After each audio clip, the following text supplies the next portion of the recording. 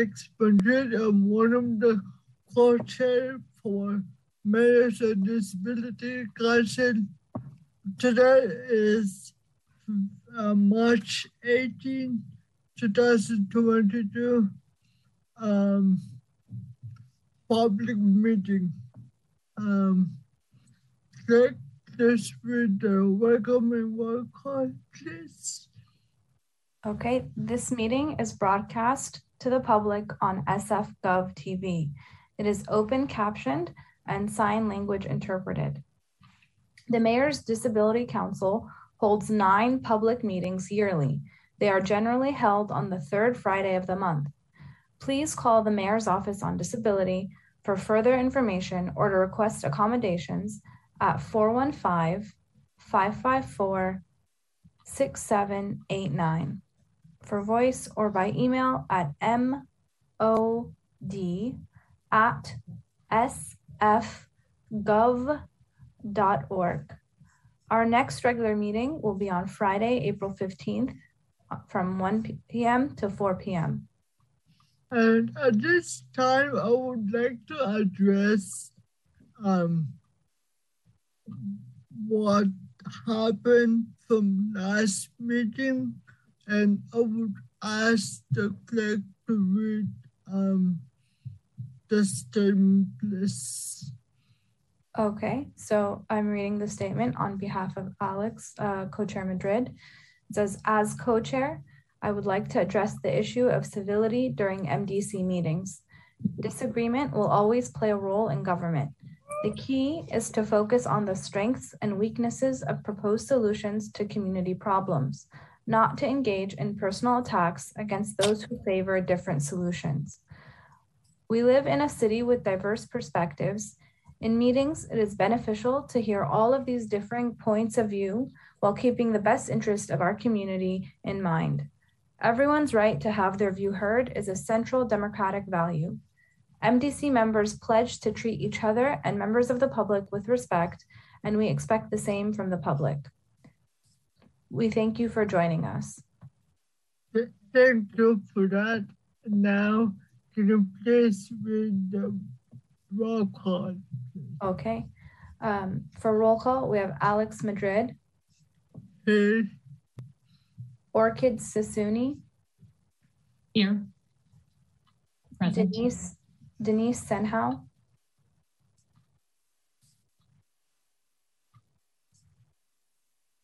Tiffany Yu. Present. Helen Smolinski. Present. Jashawn Lewis Woods. Present. Ananya Tandon Verma.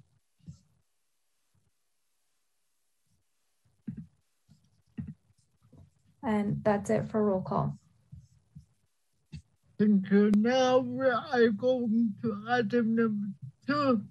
Item reading and approval of agenda.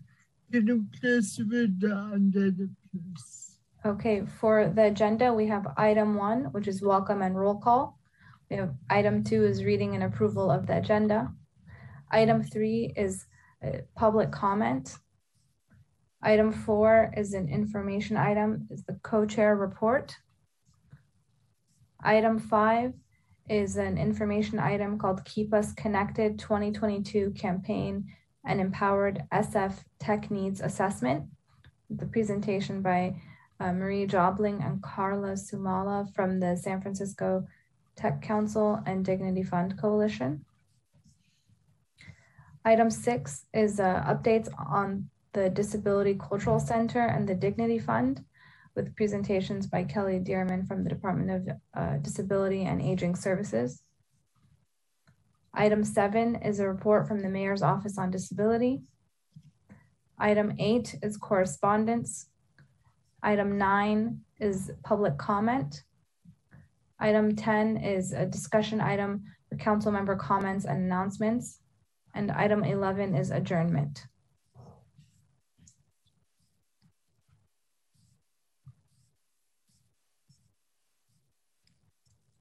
And that's all for the agenda. Councilmember Madrid, I think you're muted.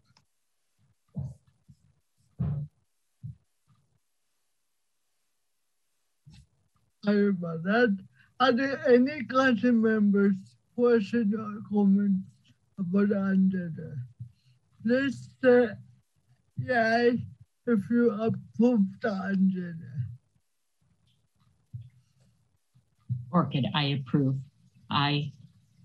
Tiffany, Is there I a approve. second? I second. Thank you. Public comment. Can you please open the meeting for general public comment? Yes. So we welcome the public's participation during public comment periods. There'll be an opportunity for public comment at the beginning and the end of the meeting, as well as after specific items on the agenda.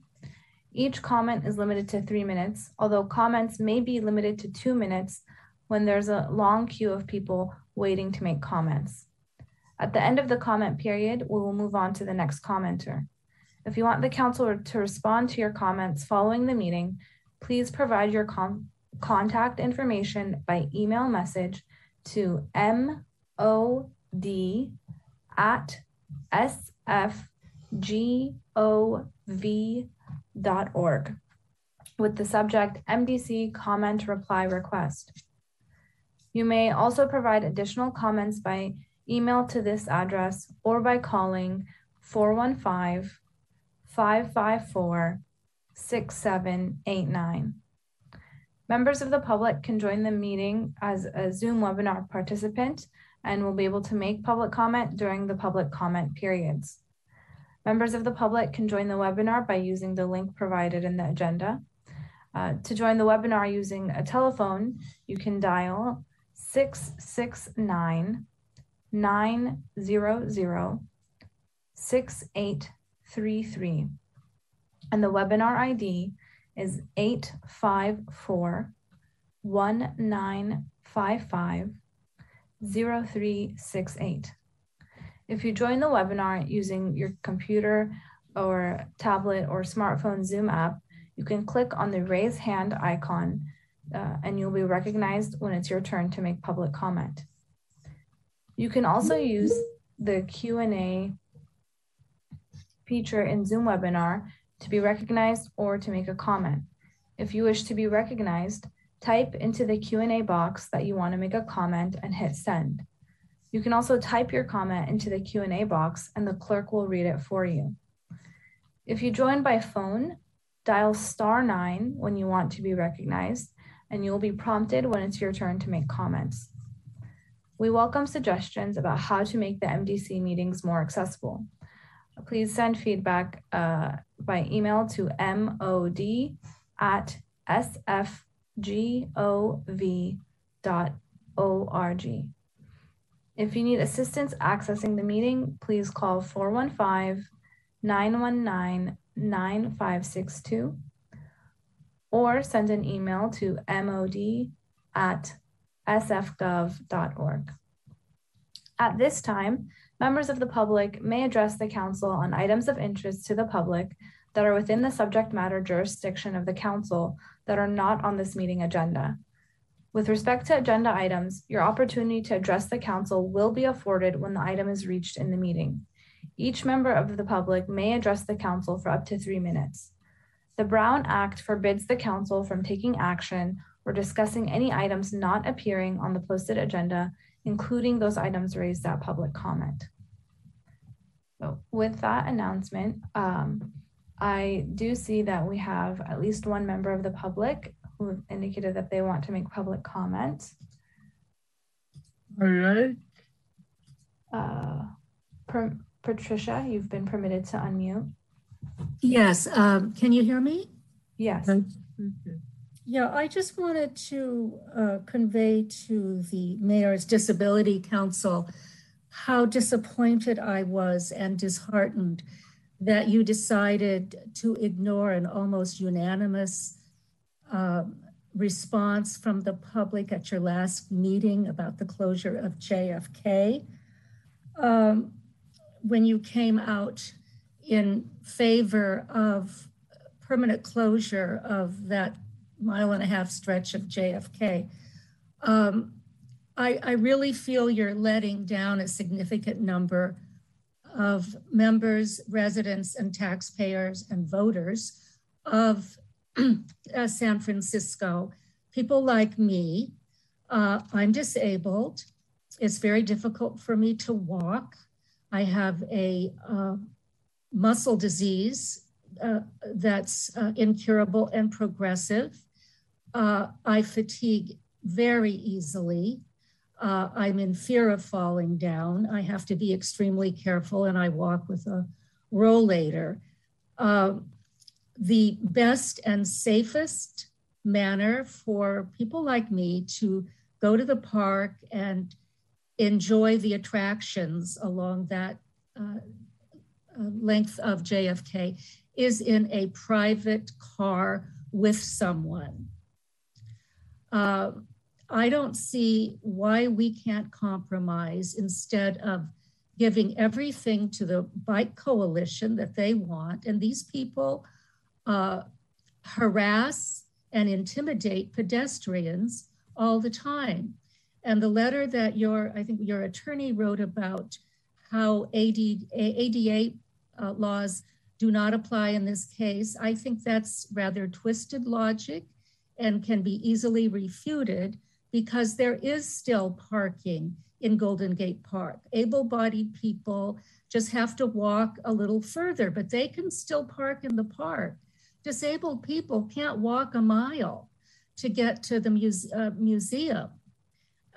They can't all park in the museum parking garage because it's too expensive. It's like a disability tax.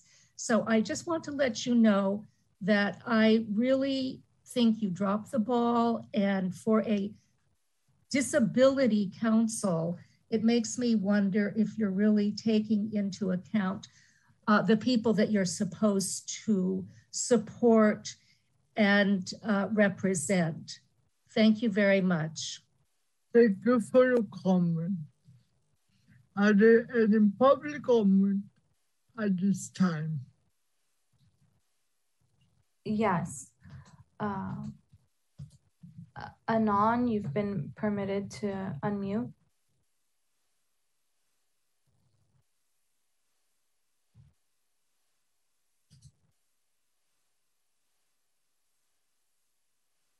Hi, I'm a civil rights activist and disability activist in San Francisco, and I publish videos of corruption and ethical misconduct on YouTube under Activism and Disability in San Francisco.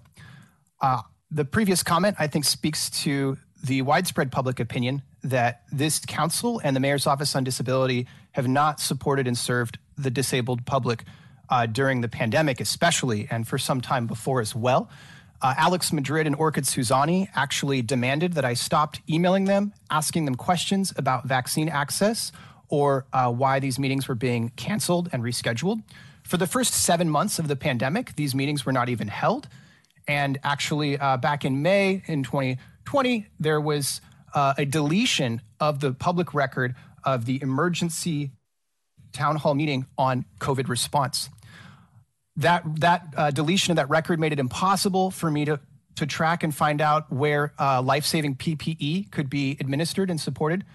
And in fact, the website, last I checked, was still saying that there was PPE available for disabled people when there actually is not.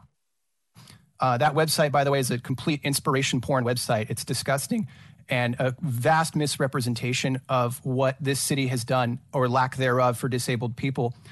I tried 3 different devices yesterday and could not even access the COVID-19 data off the San Francisco Gov website because the Mayor's Office on Disability and MDC doesn't even bother to check such things to make sure that they are accessible to the disabled public. Despite numerous requests, MDC and MOD refuse to work with the city to publish the home vaccine program to let severely disabled people know that there is a vaccine program that you can actually access through your home. They refuse to publish this. I have no idea why. That program was many months late. As a result, I became one of the last people to actually get a vaccine and one of the last people to get any kind of support around the COVID-19 pandemic. Additionally, the Mayor's Office on Disability was found guilty of breaking the law and refusing to release my own disability records and lack thereof by the Sunshine Ordinance Task Force. They were found completely guilty by unanimous vote of 10 commissioners. And I think that speaks to the incompetence of the Mayor's Office on Disability right now and the incompetence of the Mayor's Disability Council. Please do better. Please make sure that people can access COVID-19 data. Please publish the home vaccine program. Please respond to emails about these issues, and please keep these meetings active. And please let us video participate in these meetings, just like we would be able to were this actually in person. There's no reason for you to force us to have our cameras off. That's it for my time. Thank you for the comment. And, how many do we have for public comment? It appears that we have one more caller who wants to make public comment. Okay. If we have more, we're going to ask public comment from 3 minutes to 2 minutes. Okay. So caller ending in 1003, you've been permitted to unmute.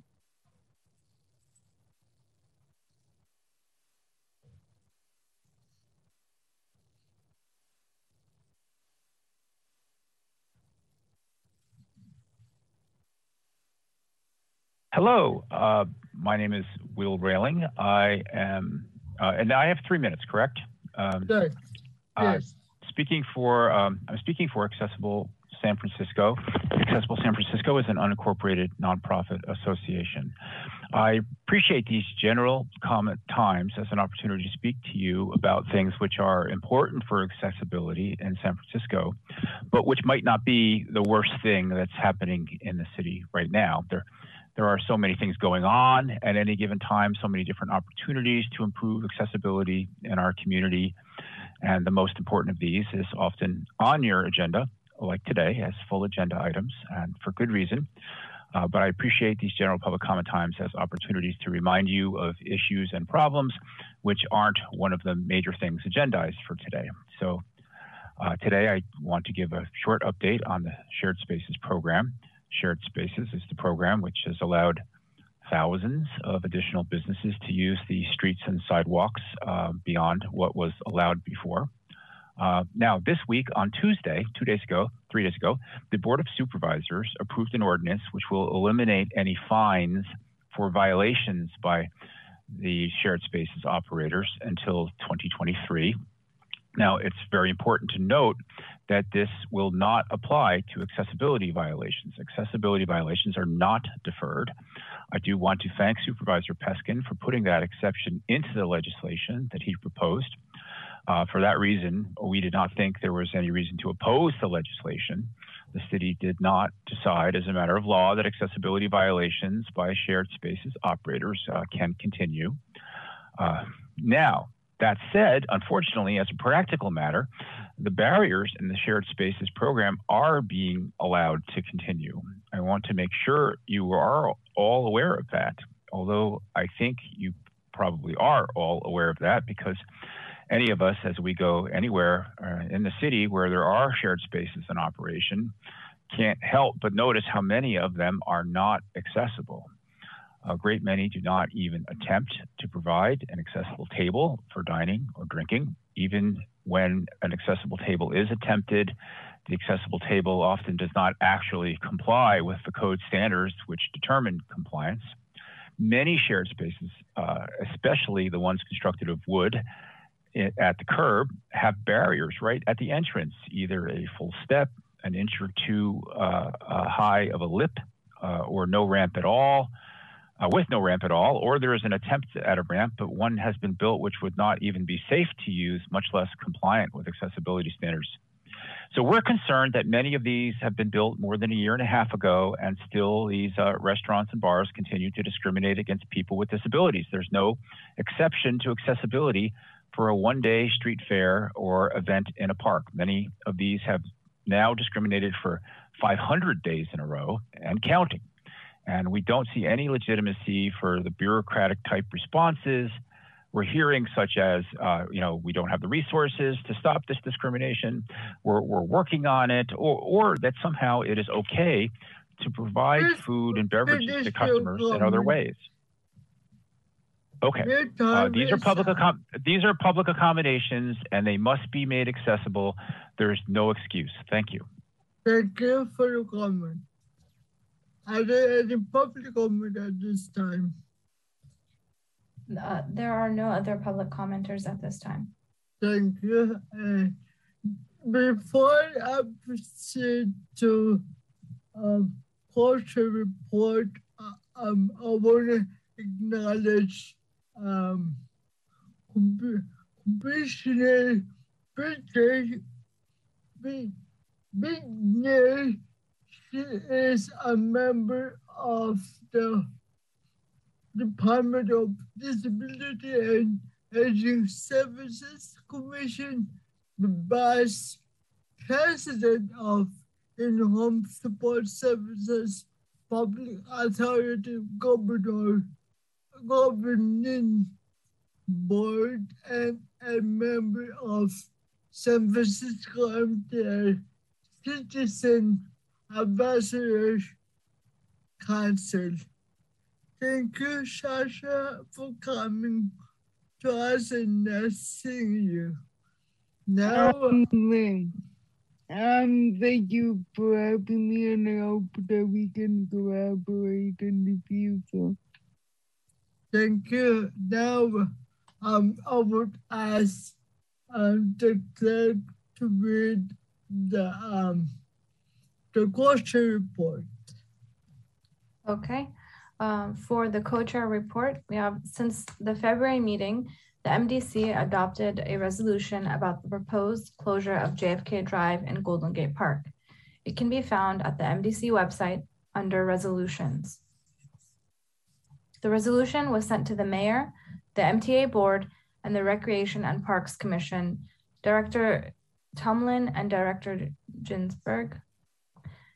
The resolution was referred to by MTA board members, Recreation and Parks commissioners, and public commenters during their joint meeting on March 10th. Since then, the MDC has been asked by Director Ginsberg and the Supervisor Connie Chan to provide additional feedback on the specifics of the resolution, and the MDC will continue to actively address this matter. And I just want to add to that as a member of In-Home Support Services Public Authority liaison to Mayors of Disability Council, I have scheduled to go to Board of Supervisors on Monday to be appointed for another 2 years, I believe. With that, I would ask Orchid, my co-chair, if she has any co-chair report additional to this report. This is Orchid. I just want to make sure, I'm not sure if it was mentioned at the previous meeting. I know the previous meeting went quite long, and I just want to remind folks to please honor Bob Planthold, who passed away. I don't have anything else on the report, but I just know that our February meeting was quite intense in the discussion of the Golden Gate Park access. It was quite a hot topic. So now that our resolution has been created, there are indeed other items within that you can review. That doesn't mean anything to be opposed or in support of, mostly just items for the public to review, in hopes that we can work together successfully and keep Golden Gate Park accessible for all. And that's it from me, no further report. Thank you, Orchid. Now we are moving along to item number 5, which is keeping us connected 2022 campaign and empowered SF Tech needs assessment presented by Maria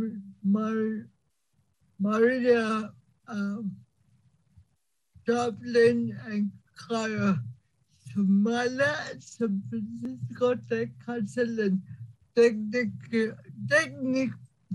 Fund Coalition. Welcome to both. All right, thank you very much. I think Carla will get us started here today. Great. Thank you very much for having us. We are so delighted to be here. My name is Carla Sumla. I'm here with Marie Jobling. She's the co-chair of the Dignity Fund Coalition and the co-executive director at Community Living Campaign. We're also joined by Cecile Puritz, who is the lead author on the report I'm going to be talking about today. And she, these days, is the Assistant Director of Disability Access and Inclusion with the UCSF Office of Diversity and Outreach. And so she will be here to field questions once I kind of go over the materials on the report. And so this, we will go ahead and get started. Am I allowed to pull up the slides, or would you prefer to do, can you enable me to do that? Why don't you try it if you can? If not, we can proceed from our end. Okay. I believe John has that slide deck.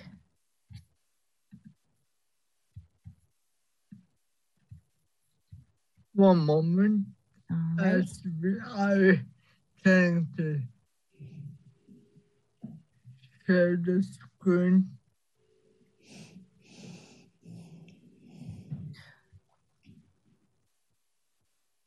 Great. Oh, perfect. I'll pull it up right now. Got it. All right. And I will make sure that everybody can see my screen here. All right. And can you all see my screen? Is that available to you? And you need to go to slideshow. Yep, I'm just trying to move the things around to get me there we go. Perfect. Thank you. All right. So thank you, everyone. This is the 2021 findings and policy recommendations from the Empowered San Francisco Tech Needs Assessment Survey. And as I mentioned, this was conducted by Cecile Puritz when she was working with Thriving in Place, and she will be able to answer further questions. This was also done in collaboration and for the Mayor's Office on Disability, as well as for the Department of Disability and Aging Services. And we appreciate all of their efforts. There are many, many, many more people, as Cecile would say, that need to be thanked, but we won't go into all of that today. We'll provide the website where you can see all of the collaborators there. Carla, yes, Chair, could you speak more slowly, please? Sure, for definitely. The purposes of interpreting and for our audience watching on TV. Perfect. All right. So as I said, Marie Jobling and I are here today, and we'll go over the key findings and recommendations from this report. Why is this report so important? First of all, I would like to say that it is hot off the press. It's recent and it's relevant, and it points to the key needs that emerged in the disability community in particular and among older adults during the pandemic. And it also provides us with some of the data that we need to really continue to advance digital inclusion for older adults and people with disabilities. This PowerPoint will be made available to you, where you can find a PDF report, and you can also find a summary on the website, as well as all of the raw data. So there's a lot of information that goes along with this. These links are live. So why is this issue so urgent? It's probably not something that you need to be convinced of today, but technology connects us with our health providers, with food, with housing, employment, family, and friends. This has never been more so than during the pandemic, which we are still struggling with.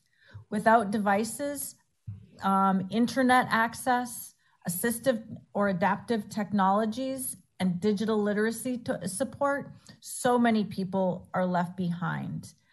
What we've also learned is that this increases, without these connections, it increases social isolation and loneliness, and barriers to telehealth are a public health issue.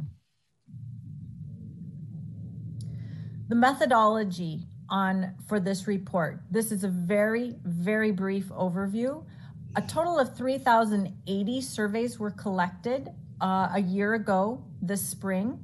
They were conducted in a number of different modes: print, phone, digital, in person, and Braille.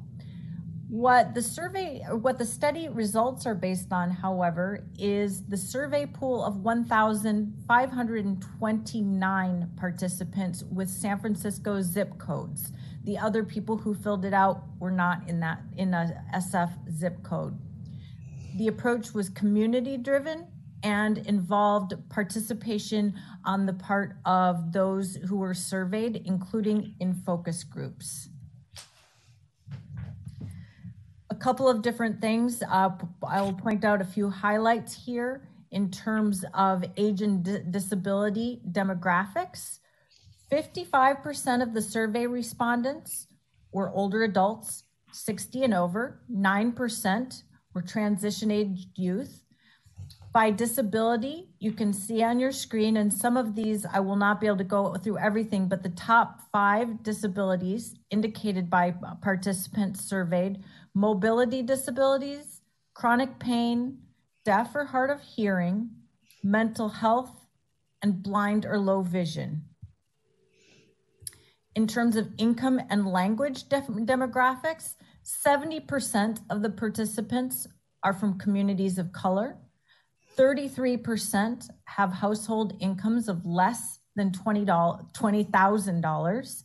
And the top 5 languages include English, Cantonese, American Sign Language, Spanish, and Mandarin. In terms of housing and veteran status, about 88% of those surveyed are housed in either apartment, rentals, affordable housing, living with friends or family, supporting housing, or SRO hotels. About 5% of the respondents were experiencing homelessness. In terms of veteran status, a very good sampling, 23% are veterans. These are the top 10 zip codes. We won't go through all of them today, but you will be able to look these up. 9%, the highest number, came from Western Addition, Tenderloin, Hayes, Mid-Market.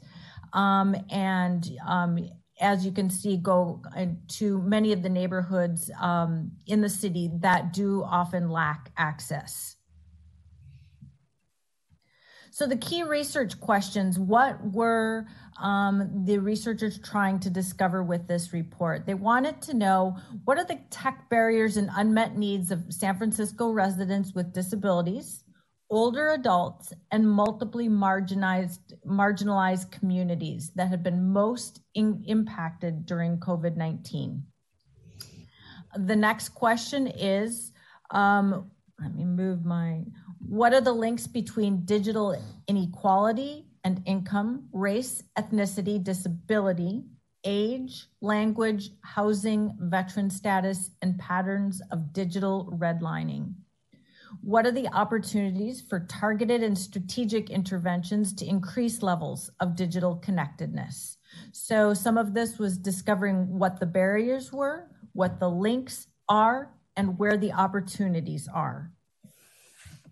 So during the pandemic, this is a broad overview. 64% of the participants said that technology was a barrier to receiving vital services.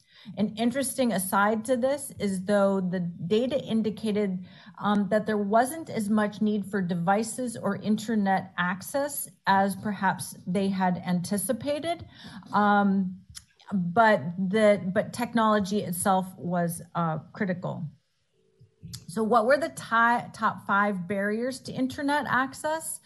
The top was the unaffordable cost of high-speed internet. So in other words, reliable internet that allows a person to go online and to conduct a telehealth visit or to do other kinds of important business.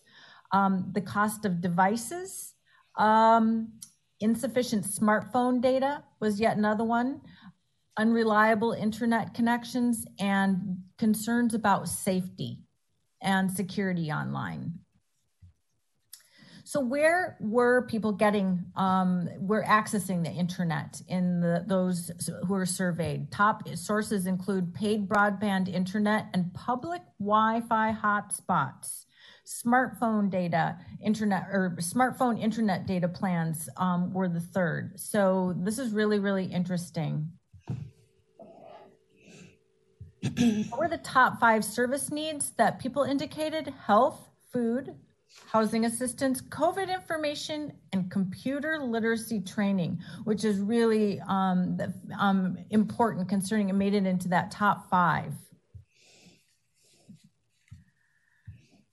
What we also learned is that getting medical or receiving medical services through telehealth was both vital and challenging.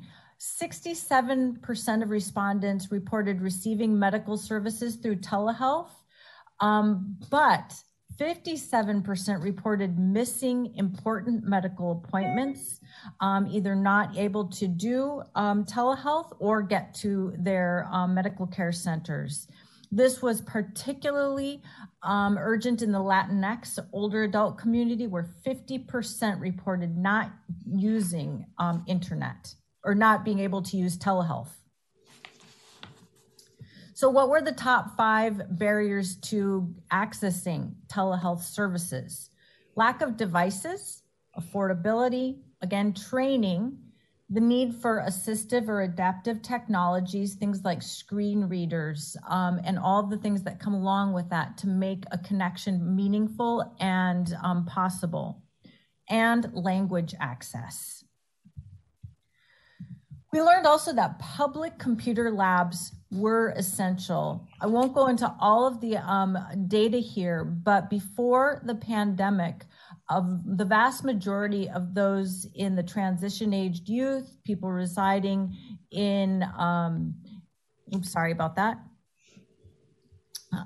in assisted living or experiencing homelessness, and 82% of veterans got their internet access at these public hubs. So libraries, community centers, that sort of thing. Most of these, actually all of these things closed down during the pandemic. Another thing that we learned is that free or low cost assistive technology and training is critical. And so all of these kinds of things, what were those top needs? Low cost AT was on primary need, training on what was available and how to use it, all right, were the next 2. And finally, access to free or low cost repairs. And this need for AT was greater among the older adults, people with chronic pain or a mental health disability, low income, SRO residents, Black, Latinx, AAPI communities, and those who are monolingual. Now, what came out of this report in terms of recommendations? What needs to happen? The first is expand free or low-cost digital connectivity to residents with disabilities and older adults. Absolutely necessary. There are a couple of different ways, things that need to happen. This is not a simple recommendation, and there are different aspects of it, from expanding fiber to housing pipelines, creating digital navigator hubs, and developing stronger outreach channels. Another recommendation is to pilot initiatives aimed at lowering barriers to telehealth access. Again, not a simple recommendation, many pieces involved, but people need first of all, internet access, tools, and digital literacy skills to be able to hop on to a telehealth visit. But there also, so this means, making sure that telehealth services are accessible to everybody who needs it. The other thing, bilingual services. Those are often difficult to access. Another recommendation is increase funding and distribution of free and low-cost assistive technology. There isn't enough available in the community labs, community computer labs, and we need more resources in this area. And also in training staff how to use the assistive technology so they can work with participants who enter the labs. So I'm going to turn this over right now to Marie Jobling, because we've painted a picture for you. Now we want to talk about what's happening on the ground right now. All right, thank you very much. Well, I think the first thing I want to do is thank Cecile and her team of people who put together this incredible piece of research and the organizations that funded it.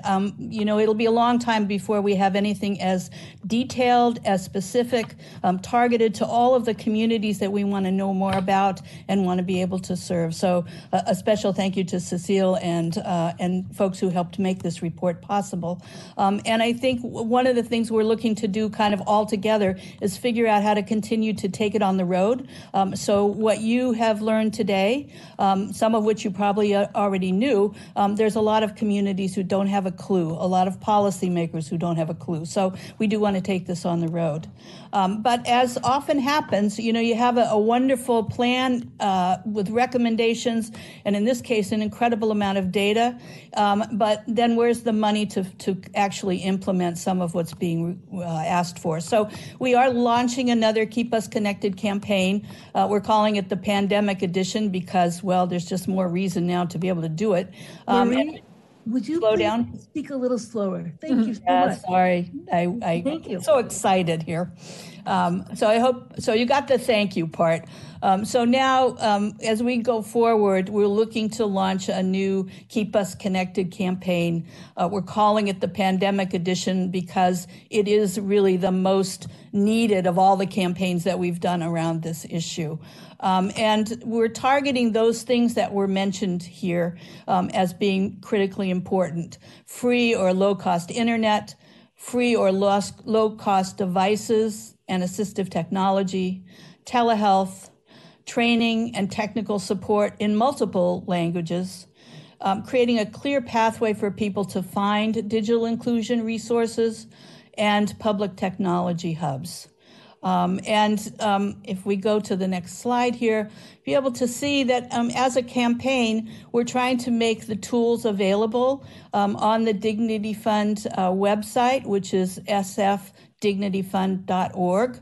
And when you go to that site, you'll see on the right-hand side, there is a menu of features that make the website more accessible. So you can access a screen reader, increase the contrast, improve the text size, and make a number of other adaptations to make it as accessible as possible. The first step in our campaign is an online petition that is now available on that website in English, Chinese, Spanish, and Tagalog. So if everybody who is watching this afterwards can go to that website and click the link and add one more signature, that would be fabulous.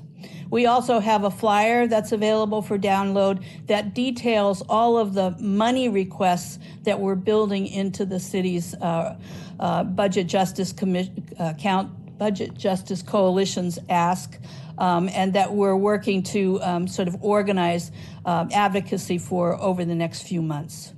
So for anybody who wants to get more involved in the advocacy portion of this, you can email info@sfdignityfund.org or call us at 415-821-1003, extension 115. So again, thank you so much. And we're so pleased that Cecile is here, who can answer probably any question that you have about the data and the report. And she'll talk slower. Thank you, Carla. Yeah. And I'm here available. Again, this is Cecile Puretz. I was the program manager who oversaw the design and implementation of the citywide needs assessment. And I'm, as Carla also mentioned, I'm currently serving in my role as Assistant Director of Disability Access and Inclusion at UCSF. And I'm available if anybody has questions. Thank you for three of you, and I'm going to ask my fellow councilors if they have any questions. Please raise your hand and I will call you one by one. I see Helen, and then I go to Orchid after. Helen, go ahead. Thank you, Alex. And thank you, Marie and Cecile and Carla, for the good work. I'm curious, were there any findings that surprised you? Hi, Helen. Thank you. This is Cecile. So I think when we set out to do, I just wanted to start off by saying that when we set out to do this study, it was really, really important for us to center the knowledge and expertise of those who are most impacted in the design of the study. So I think that really contributed to the diversity of folks that we were able to survey. So I think that that was always a surprise as well, is that we were able to reach, I mean, even when we look at the language, a percentage of folks whose primary language is ASL or American Sign Language, to see a good representative sample. Of course, that means there's still a lot more work to do and how to reach the community. But I also just wanted to thank Orchid Sassouni, who served as a community advisor, who helped us reach folks in the community. Also, you know, surprising, I think, also during a pandemic, how do we survey people about digital, about their barriers to digital inclusion when only the main method is online surveys? So I think, you know, really, how do we adjust our community organizing strategies and surveying strategies to reach people where they're at? So that was also a really important lesson and takeaway, is how to think about working with our single room occupancy hotels, with housing organizers, making sure to go into neighborhoods that maybe have historically not been listened to or heard as much.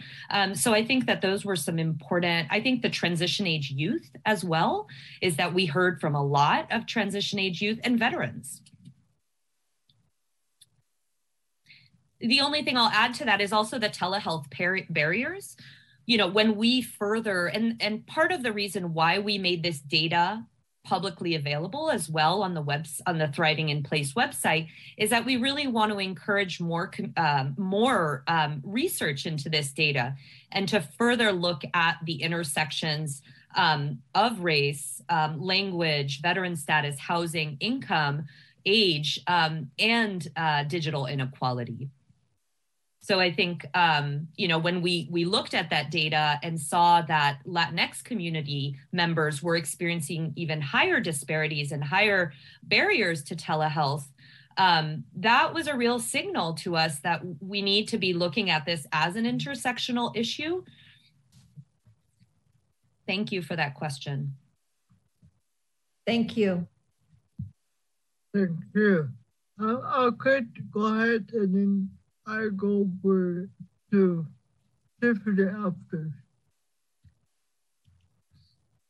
Yes, I just want to say thank you to Cecile for really starting this project. I know it was not an easy one. I know you had to gather quite a lot of people to get respondents. And I think it's very interesting. There was an article recently regarding telehealth and the impact on people of diverse communities, BIPOC folks. I think this is true across the country. They're seeing disparities. And we have, in the deaf community, people are using video remote interpreting, which is very different from the video relay service. And doctors typically want to contract very specifically with certain providers versus others that may not be who the deaf consumers prefer. And another barrier is, for example, on Treasure Island, the continual lack of consistent electricity is causing a lot of issues for individuals with how to access whatever is provided to them through the internet or through other things. So especially for individuals who live in SROs or otherwise low income, access is such a big issue. And then again, when it comes to big corporations and their technologies, I think, for example, AT&T is providing or transitioning to providing ISPs. And we can't be more specific, but there are local ISPs here in San Francisco that potentially could be looked into in terms of providing access on a more local basis. These larger companies, the walls that we hit with them are quite challenging, especially for folks with low income. It's a real challenge to have that already small SSI check or SSDI check go to covering such an essential service as internet. So there's really no way, right, for us to empower people to ask for a discount with these larger companies versus these more local companies, local ISPs that can help with that. That might be a way to something we can invest in that would help make more sense for our low income residents. And then for deaf blind individuals, often they're very underemployed and it's very difficult for them to even get the equipment that they need to access their computers, to get it in working order and get it replaced when needed. iPhones every few years need to be replaced. All of these things can also be considered when we are surveying individuals around technology. I know there's a lot to cover. So I did want to really first mention how much work I know you did and what an impact this has had around people's access. So thank you. It's really wonderful. Trying to keep it short. If I could just make a quick comment. Thank you so much, Orchid, because I think sort of moving forward, I think it's absolutely critical that in our digital inclusion efforts in the city of San Francisco is to really actively consult and include deaf and hard of hearing community members and deaf blind community members in the design of our programs, and sitting in and being in leadership positions really is absolutely critical, because being a person whose hearing did not always understand, and I think a lot of people who are designing these digital inclusion programs may not have the nuanced insight and lived experience that deaf and hard of hearing folks do have. So I thank you, Orchid, for your leadership and to the connections that you made with the community to understand what barriers people are actually experiencing. And one other thing I would add is perhaps partnering with, the California Telephone Access Program, CTAP. They have funding that potentially you could partner with them to see how it's used for seniors in particular who are losing their hearing and are no longer able to access a telephone without assistive technology. So that may be something that you might find useful. It's public funding. Just something to keep in mind. Okay, I'll wrap it up for the next person now. Thank you. Now we're going with Tiffany. Hello, hi Cecile. Congratulations on your new role. And thank you, Marie and Carla and Cecile, for the presentation. I know my involvement in the SF Tech Council, I've had access to see it come to fruition. And so this question actually isn't as much about the report, but is more about the outreach. And so I think one of the things that was really impressive about this, Cecile, was the way that you were able to tap into not only the intersections that exist within the disability community, but also reach some parts of our community that are harder to reach. And so I was wondering if like that process of how you did the outreach was like documented anywhere so that we can use that as a model, not only for us at the MDC as we think about how we can do better outreach as well. Thank you so much, Tiffany, for that comment. And just sort of seeing sort of the power behind the methodology. And I would say sort of one of, in terms of addressing your question around, is it documented? In the report, we talk about the role that our community advisors play. And we also, so that was sort of the first step, is identifying a diverse cross-section of people that were all paid to be on our advisory committee to help sort of guide and steer the outreach. Through that, we also designed a number of different sort of multimodal approaches to distributing the survey. So that was a piece of it too, as Carla mentioned, in Braille, large print, digital, phone-based. And then we also really prioritize language access. Since we know that sort of there are a lot of existing barriers around language and digital inclusion. It also, partnerships were huge as well. We partnered with one city agency, a number of city agencies. One was the Office of Civic Engagement and Immigration Affairs, OCEA. And they have a really wonderful community ambassador model where they train and pay community ambassadors who are from those communities to conduct public outreach, to connect people to resources. And so those folks were paid as well to help support us in SROs, and a lot of our outreach to the unhoused population was conducted in that way. So that is definitely was a really informative model to help us start thinking about what a digital navigators program might look like, and how outreach sort of during a crisis or pandemic, and how we take those lessons and continue applying them moving forward. So also just wanted to thank all the housing organizers, people working in SROs, and people in the disability community who really helped connect us to areas of San Francisco. One example is in Visitation Valley, John Aisha at the Samoan Community Development Center. And I think a lot of our outreach requires us to go into the community safely to meet with community leaders who are trusted in those communities. So I really attribute the success of this project to those community leaders. So I hope that answers some of your question. Thank you, Tiffany. Thank you. Are there any questions? Seeing none, I go to the staff. Are there any staff member has questions at this time? Nicole? Thank you, Alex. I wanted to reiterate my thanks to our presenters here, and especially to Cecile for all of your work on the survey itself, and to Marie and to Carla for moving it through the next steps. For members of the public especially, I wonder, I know we've presented these, or you've presented these as kind of the top 5 aggregate issues.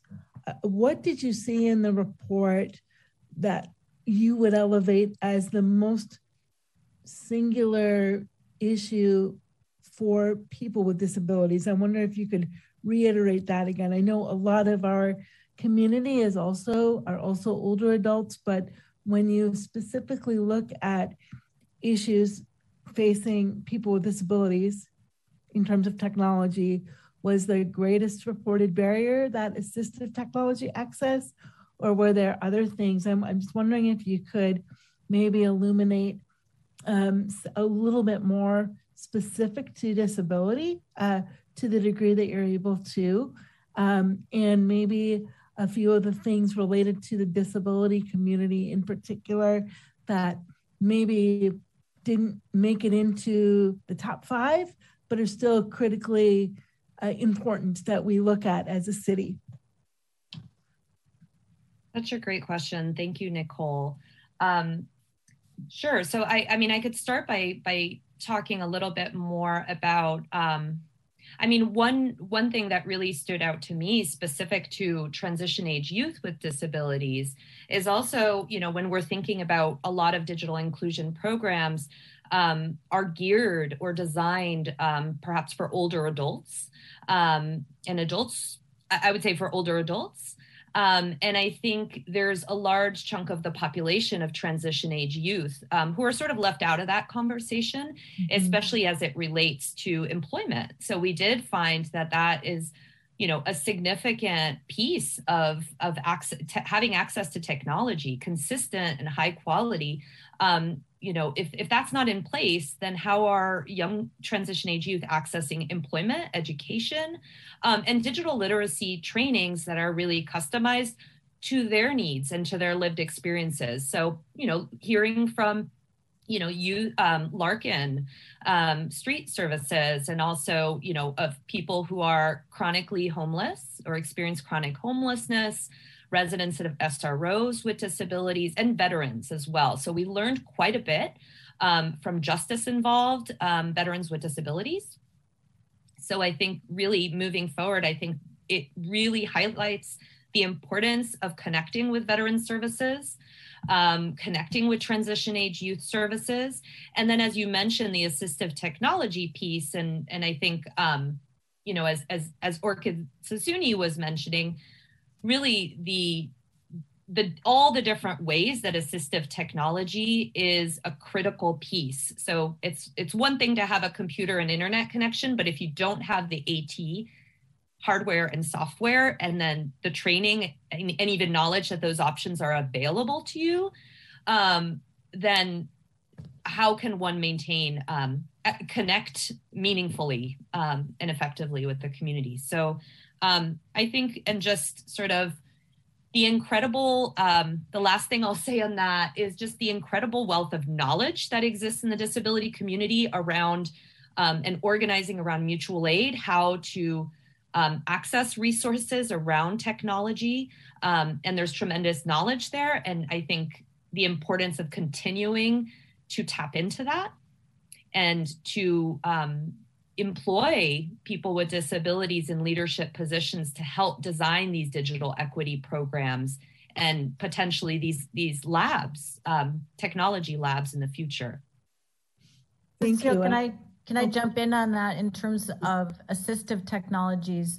These SF Tech Council recently had a session with our Access and Learning work group, and we had someone from the Lighthouse, Jeffrey Colon, and Marisol Ferrantes from ILRC, and they did kind of like a quick overview of the kinds of assistive technologies that are available within their organizations. And we had tremendous participation in the work group that day, and a lot of interest in learning more. So this idea of training not just lab instructors and lab staff, but really helping a much wider group of people aware of assistive technologies and what's out there. I think that's a big piece of it, because there is some stuff there and people don't know how to refer or get to it or any of those things. That's great. I think that's fantastic. I just really encourage, as Community Living Campaign and the Tech Council continue to move forward with promoting the findings, that we really highlight the unique findings about people with disabilities. We did such excellent outreach, and we really reached members of our community who we've never reached before. And I'm so impressed by that. And I want to make, and we do a good job of highlighting that part. So I want to make sure we do equally as good of a job highlighting some of the disability specific findings that what we learned, and continue to use this model and this tool as a way to encourage everyone that this is the way that we should be doing research and outreach, and this is the way that we should be talking about and elevating disability specific concerns. So thank you very much for your work on this. I really appreciate it. Thank you, Nicole. Other staff member has a question at this time. Before I turn into public comment, I have a question for three of you. First of all, thank you for your work and thank you, Cecile, for coming back to give us the update. So, you guys did amazing job. Now what? Now, can you tell us, I know that there's a plan of getting access, getting this and that, but that's take time.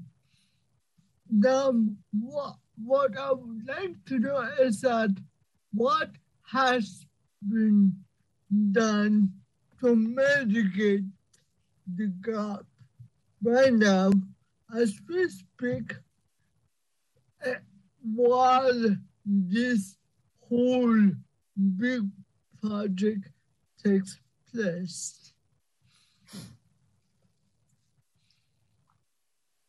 Thank you so much. Marie, did you want to jump in and talk a little bit more about the budget campaign?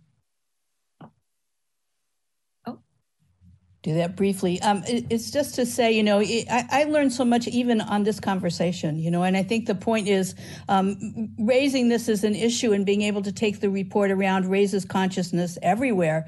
But there's got to be an advocacy piece that says, okay, now you know this, you know, what are you going to do and how are you going to involve the communities as being leaders and employees and folks who really help shape the solution. So through the Dignity Phone Coalition, we are going to try to get as far as we can on that. And it is a grassroots campaign. I will say that slower. It is a grassroots campaign. And so we're hoping that if folks are interested, they will let us know through the website. But I'm not only talking about the money aspect, I'm talking about working for people, like giving access to people that possibly need it right now. That's what I'm trying to get at. Yeah.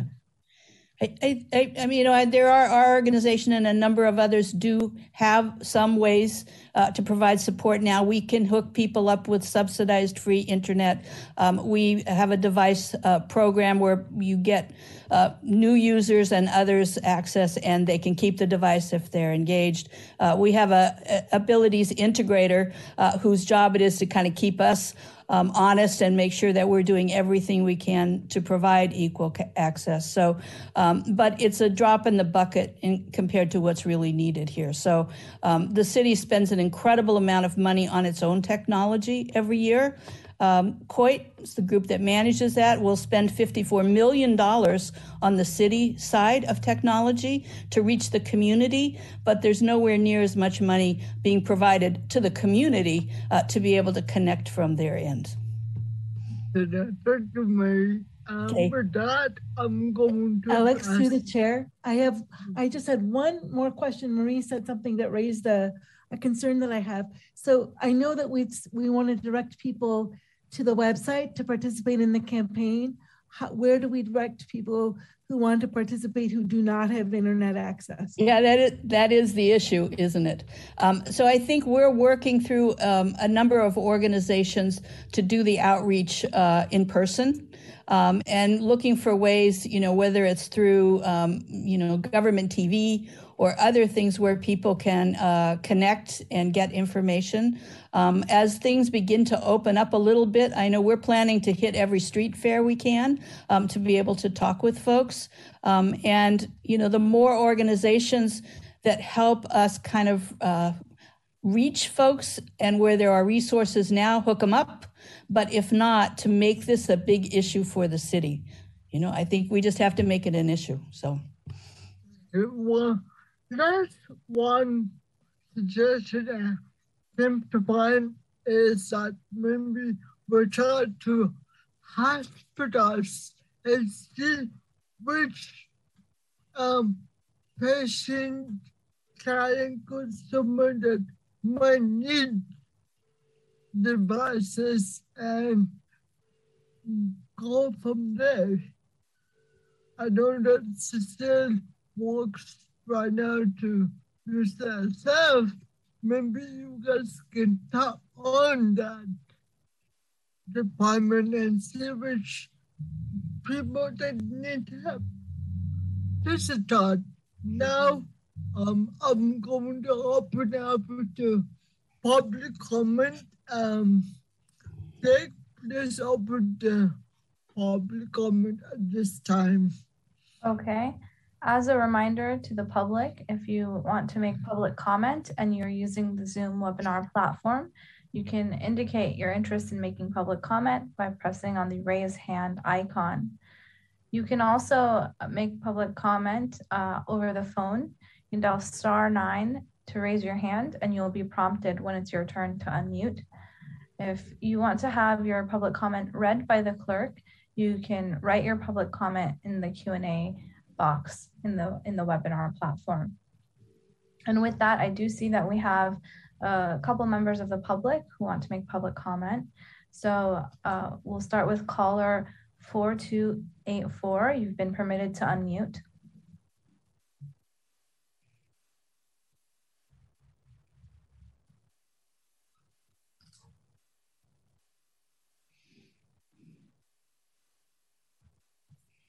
Caller ending in 4284, you can unmute by dialing *6 over the phone.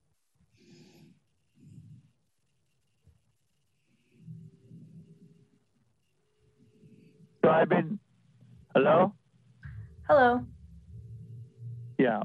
So I've been listening to the presentation and I appreciate the needs assessment done.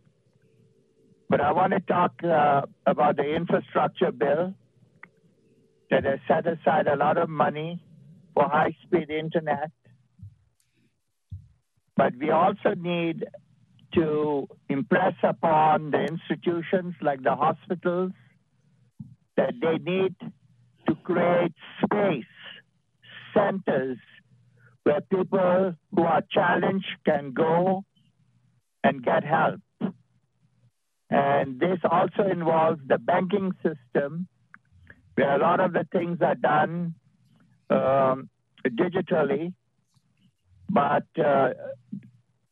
people who are challenged are not given the opportunities to use the technology.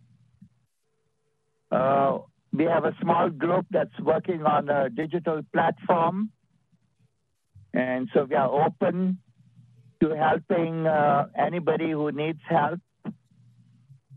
And I think so. We do have some large companies who are willing to help, but they need a business plan. And I know there are small companies that want to help the physically challenged. And here comes the outreach. And we need to impress upon the city and county of San Francisco that they do spend a lot of money themselves. But as one of your members stated, they do not give sufficient resources to the community. So right now we are working on something. We are making headway. We're going to circumvent the city because we don't want to beg the city and waste our time. But I can tell you there are modems now that can be used, much more powerful than the old modems. And there are companies willing to help. So I'm going to go on your website and see if I can talk to somebody from one of your presenters so that we can work together to go to a better place. I'm here in San Francisco. My name is Francisco da Costa, and I'm the Director of Environmental Justice Advocacy. And once again, I thank you for the needs assessment done. And now we need to have our goals, short-term goals and our long-term goals. Thank you very much. Thank you for your comment. Are there other public comment at this time? Yes. And Anon, you've been permitted to unmute.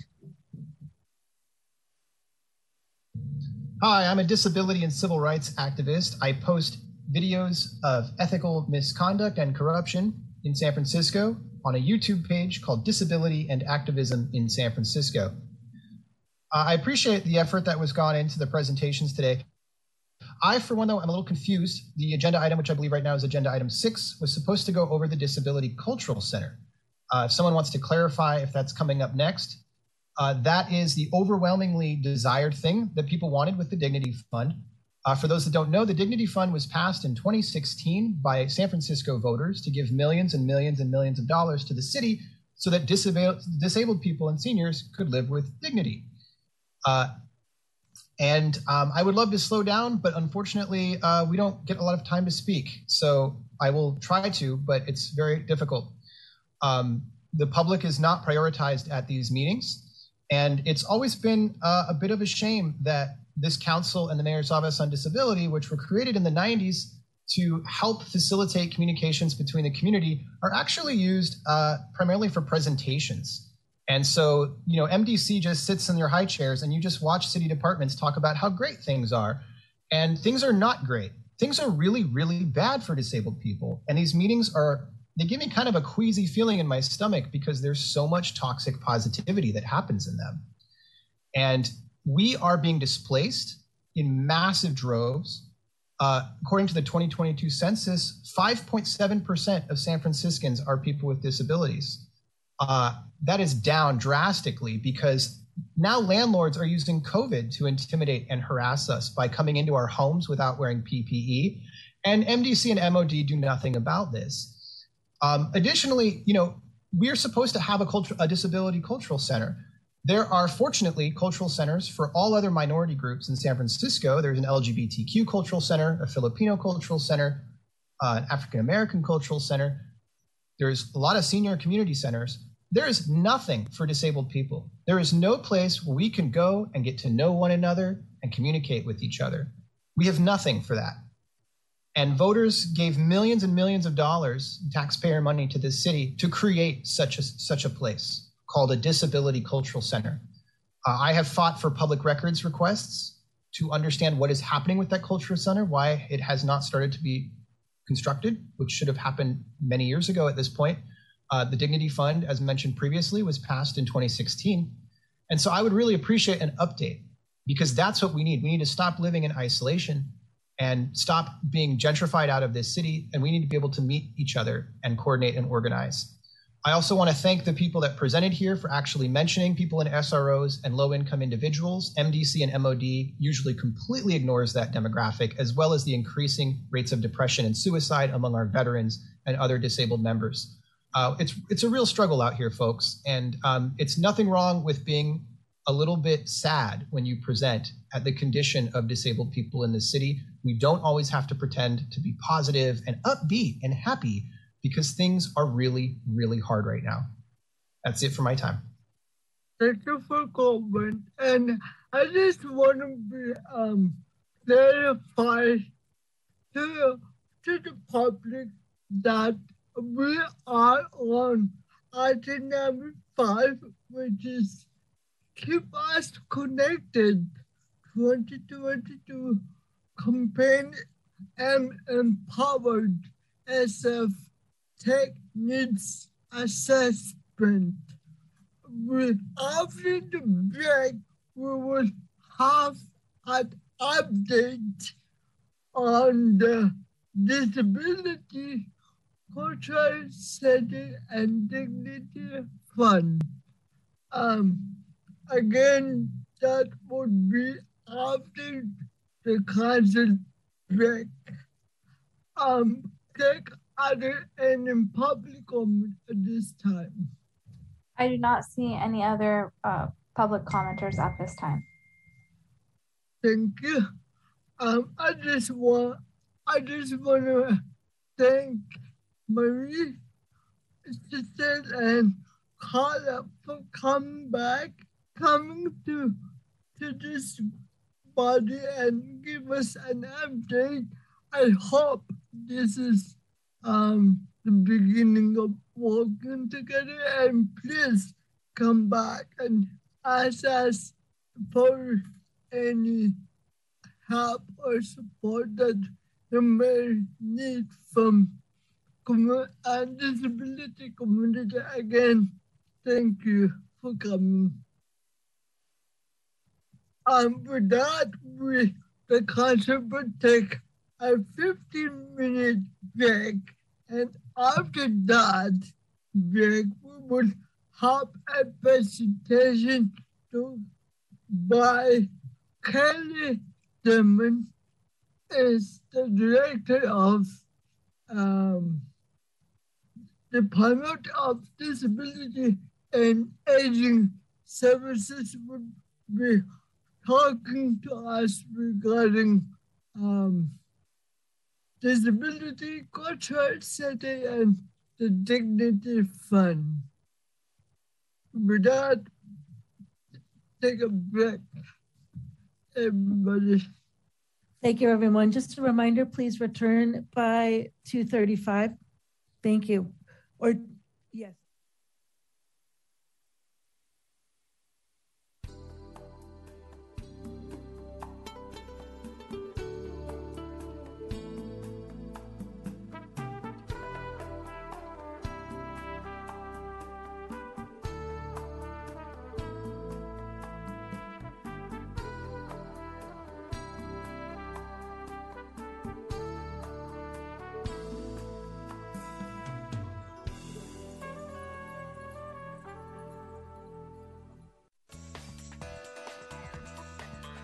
SF Gov TV, San Francisco Government Television.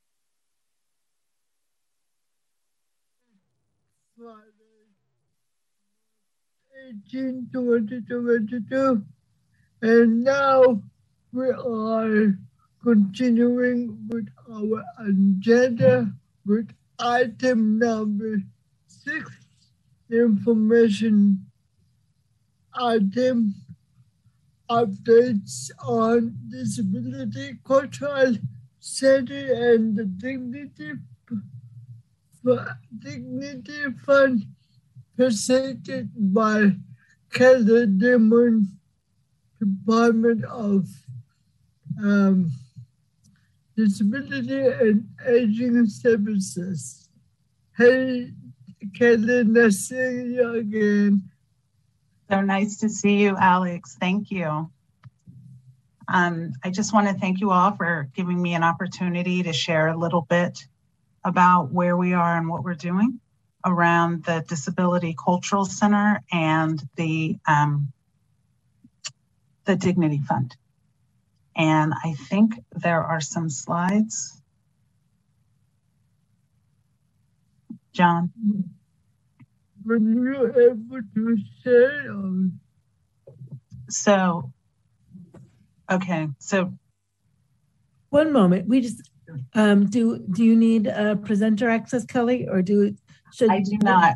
I spoke with John and he was going to advance the slides, but. So let's just wait for that to let the slides go up. Okay. One moment.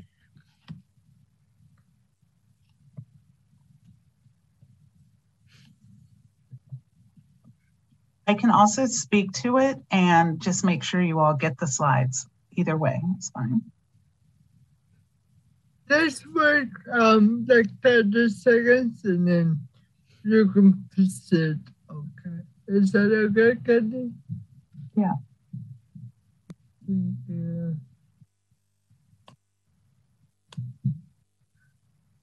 I'm sure the staff is working on it. I want to confirm that we have access to them. I can't see John Costi, so I don't know if we're working on it or not. I would recommend. This is Debbie. I have access to the slides myself, and am just setting it up on my machine right now. Thank you. Second. Okay. Excellent. I believe they're showing. Yes. Thank you. Okay. All right. So we can move to the next slide. I'm first going to speak on the Disability Cultural Community Center. And yeah. So whenever you can move the slide, Debbie, that'd be great. Thank you. Okay, so we are working with the Kelsey Mercy Housing and— I'm sorry, Kelly, one moment. Yeah. I just want to make sure we had full screen access and now we do. So, okay, please continue. Thank you so much. I'm sorry. It's totally fine. So we're working with the Kelsey Mercy Housing and MOD on various aspects of the project, from the general footprint of the space to the development of the request for proposals to identify service providers. The Longmore, you can go back. The Longmore Institute provided a comprehensive needs assessment, which included analysis of literature, resources, and models available, exploration of existing community and cultural centers in San Francisco and their external trends, in-depth surveys and focus groups among adults with disabilities and leaders from government, nonprofit, community, and advocacy organizations. In addition, Longmore identified a core committee of disabled leaders who worked collaboratively with them. So the goals of this center, the Disability Community Cultural Center, is a place where people with disabilities can gather, access information and resources. Information and input will be gathered through the community engagement process. And as part of their work with the community, Longmore developed values, mission, and vision statements in order to guide the creation of this center. Those values, mission, and vision statements were incorporated into the request for proposals. So some of the guiding principles include creating a space for diverse people with disabilities to come together, advancing social and disability justice, celebrating disability culture, community, and pride, and providing information about and access to disability programs and services. And like I said, the request for proposals is currently under review by the Human Services Agency contracts. And so I can't really speak to what is in that request for proposals until it comes out. But I know there was a groundbreaking a couple weeks ago to start the construction. And so it is finally, after a very long time, underway. So we're pleased with that. Next slide, please. In terms of the Dignity Fund, as was mentioned earlier, this is based on a Proposition I and that was passed in November 2016, and it does provide a set aside of protected funding for services for older adults, adults with disabilities, and their caregivers. And so now here we are in year 2022. Next slide, please. So it established $38 million of funding that was set aside that grows by $33 million over 10 years. And the way the planning and funding cycle works, it's a 4-year planning and funding cycle. And as many of you know, we just completed the community needs assessment, which happens every 4 years. And the goal of that is to see what we're doing, what we should be doing, what are the unmet needs among San Francisco's older adults and adults with disabilities. After we do the needs assessment, after that is completed, then we do a services and allocation plan. And so the needs assessment identifies how the funding will be allocated over the next 4 years based on what we find in the needs assessment. There is also the Oversight and Advisory Committee that advises our department on the administration of the Dignity Fund to ensure that we are using that money in the way that it is planned and designed. Next slide, please.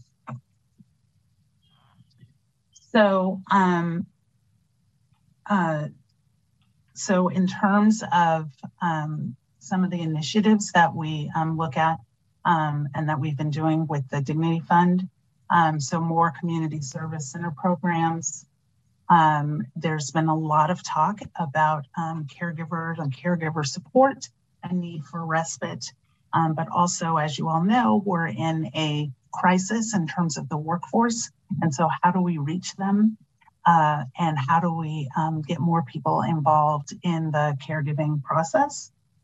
Then I've already spoken about the cultural center, but how can we expand services for adults with disabilities, including the cultural center, including food. We do not provide housing, obviously, but we, how can we ensure that we're providing all the resources that we can so that people can get proper housing. And then also around nutrition and support for people with chronic health conditions. And also our department works with veterans, and how are we making sure that we're meeting the needs of veterans as well. And as we all saw during the pandemic, isolation is a real problem that I'm sure we all knew about prior to the pandemic, but became really visible during the pandemic. So how are we combating that? And programs for our transgender and gender nonconforming people. And lastly, how do we ensure that we're doing enough outreach to strengthen awareness of our existing services? And one of the things we will be doing is coming out with an online service directory and we've been talking about this for several years, but it's really happening finally. And we understand that not everyone can reach us or has the ability to get online, as we just heard. But that'll be one additional way that people can find out about our services, in addition to the fact that we are going to be doing more trainings for our providers, as well as internally for our staff, to make sure that everybody is clear on all of the different services that are operated throughout the city, so that we're not just acting in our own little silo. Next slide, please. So I just thought I'd tell you a little bit about the needs assessment and how that went. So we kicked it off in September. Between September and December, there was a fair amount of research and stakeholder engagement that was done. We also, there's a big focus on equity. And so we wanted to make sure that we are reaching out to the populations who need us most.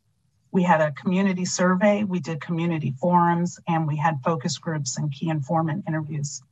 We understand that obviously we did not reach everyone. It's a really short time frame. And of course, there were peaks and valleys happening with the pandemic. But I think with it all, we worked with a consultant and we did our best to reach as many people as we could to find out what people were thinking about and what issues were coming up. So we are just finishing the phase of completing the draft report, which offers findings and recommendations. And I know that there will be a meeting on Monday to discuss the draft report, and that's with the Oversight and Advisory Committee on Monday. Next slide, please. So we have already shared the report with the Dignity Fund Service Provider Working Group, and as I mentioned on Monday, we'll be sharing it with the Oversight and Advisory Committee. In April, we'll share the final report with stakeholders, and that will be through a joint hearing of the DOS Commission and the Dignity Fund Oversight and Advisory Committee on April 6th. In May, the DOS Commission will be voting on this report, and then in June, we'll present it to the Board of Supervisors for their approval as well. And I think that is about all I have for now, and I am happy to take questions.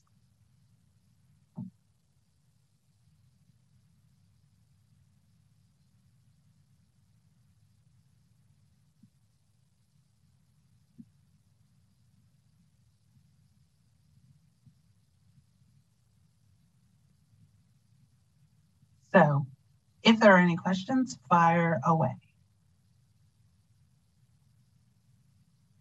I have one, says Orchid. Hi. So, hi. So I am Orchid here, and a great presentation and timeline. I'm curious, the Dignity Fund, does that include housing too? That's my first question. Or is that separate for providing services? Okay. So the answer to that first question is no, it does not include housing. My department, Disability and Aging Services, provides services and not housing. We recognize that housing is a key barrier for many people. And what we do is we are working with other departments and trying to find out what is happening. We are in a severe housing crisis, among other things. But what we try to do is make sure that if people are housed, they're getting the proper support that they need to stay housed.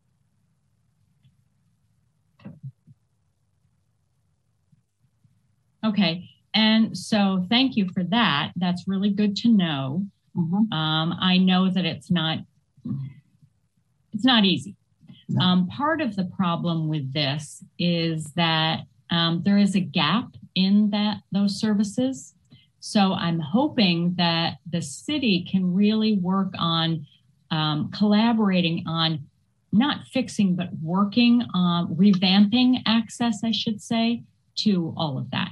And I know it's a huge process, and hopefully people with disabilities who are experiencing homelessness, obviously there's a large population.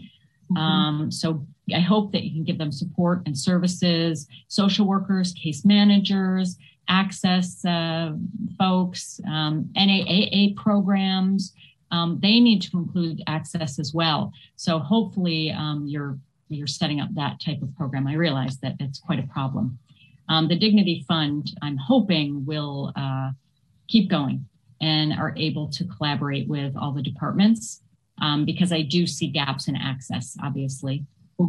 So there's another place maybe where you can bridge that gap. So people who are really, really familiar with some access issues and people that aren't. So maybe they could bridge the gap between that area. Yes. Okay. I so appreciate your comments and wanted to just mention that our department did just finish. We completed a housing assessment, which is a snapshot of where we are today in terms of older adults and people with disabilities, and it is upsetting, as you can imagine. And from there, there's going to be a full assessment done that I think just recently got kicked off, and it will take the next several months.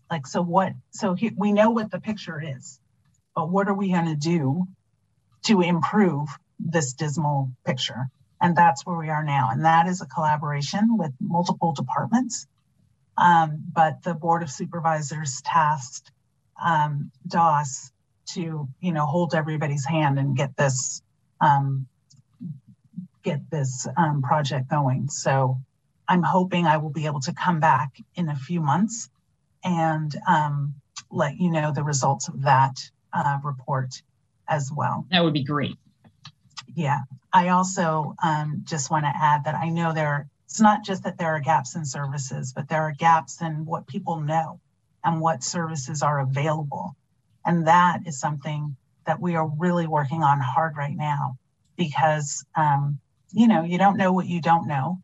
And it's not right. And it's right. And it's not just the users of the services who don't know. There are many people who are out there providing services, but don't know what the person down the street who's also providing services, what those services are. And through our online directory, through these trainings that we'll be doing both internally and externally, we're hoping to lift everybody up so we can all see what everyone is doing. And hopefully that'll help a little bit. Thank you. Great, and thank you. Are there any other person member ask question? Don't be shy. All right. Staff member Nicole, do you have a question? Yes, I do. Thank you so much, Kelly, for coming today and for presenting about the Cultural Center and the Dignity Fund. Regarding the Cultural Center, thanks for outlining where we are with the RFP. And I know that Kelsey has just begun their groundbreaking. Do you have a sense that you're able to share around when we might be targeting a launch or an opening? So that's one question. And to what degree do you think that virtual connection will be a part of the Cultural Center? I'm wondering if you're able to speak to that at all. Then I have a second question, but if you could answer those first for the public, I think that would be great. So I'll answer the second question first. The idea of the Cultural Center is to be both in person and virtual. And the idea so whoever is chosen as the vendor, the thought is that people need to be able to, yes, meet in person, but also be able to meet in the virtual world, because we understand that for many people, that's the only way and the best way for them to meet. So yes, to that, there will be a lot of virtual opportunities as well. I cannot give you, unfortunately, an idea of, I don't have a time frame yet, and I will have that when the RFP is actually released. And then we'll get an idea as to how long it'll take to actually open things up. So I'm sorry, I can't be more specific on that. Thanks for clarifying the timeline. We appreciate it. And then towards the DOS Commission and the Mayor's Disability Council, potentially collaborating or working together on future projects or elevating concerns, what would you suggest would be a good mechanism for that, or what would be most helpful for in the way that the Mayor's Disability Council might be able to support the DOS Commission and vice versa? So thank you for that question. So, initially what is happening is that Director Bond and I meet very regularly to make sure we are on the same page about things that are happening. I also think that there is confusion and probably some concern around what the Mayor's Office on Disability does versus what DOS does. So I can see in the future that a joint meeting would be really great for us to all know who's doing what. I also think it would probably be helpful for me or someone on my staff to come here on a quarterly basis to let you know what we are doing, and vice versa, someone from this council to come to ours. I do think there is a lot of room for us to be doing things together and having each other's back, and that these two departments have been working together a lot long before I got here, and that continues. But I do think it's a great idea for us to, maybe put it more out in the open and have some joint meetings so we can all be on the same page. MOD would definitely support that, and I hope that council would consider that level of participation as well. Thank you very much. Thank you. Thank you, Nicole. Before I open up to the public, I have a question to you, Kelly, and I would love to have a joint session or kind of what I do when I'm on in home support services. I can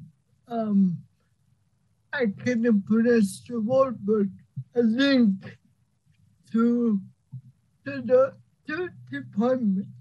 Yes.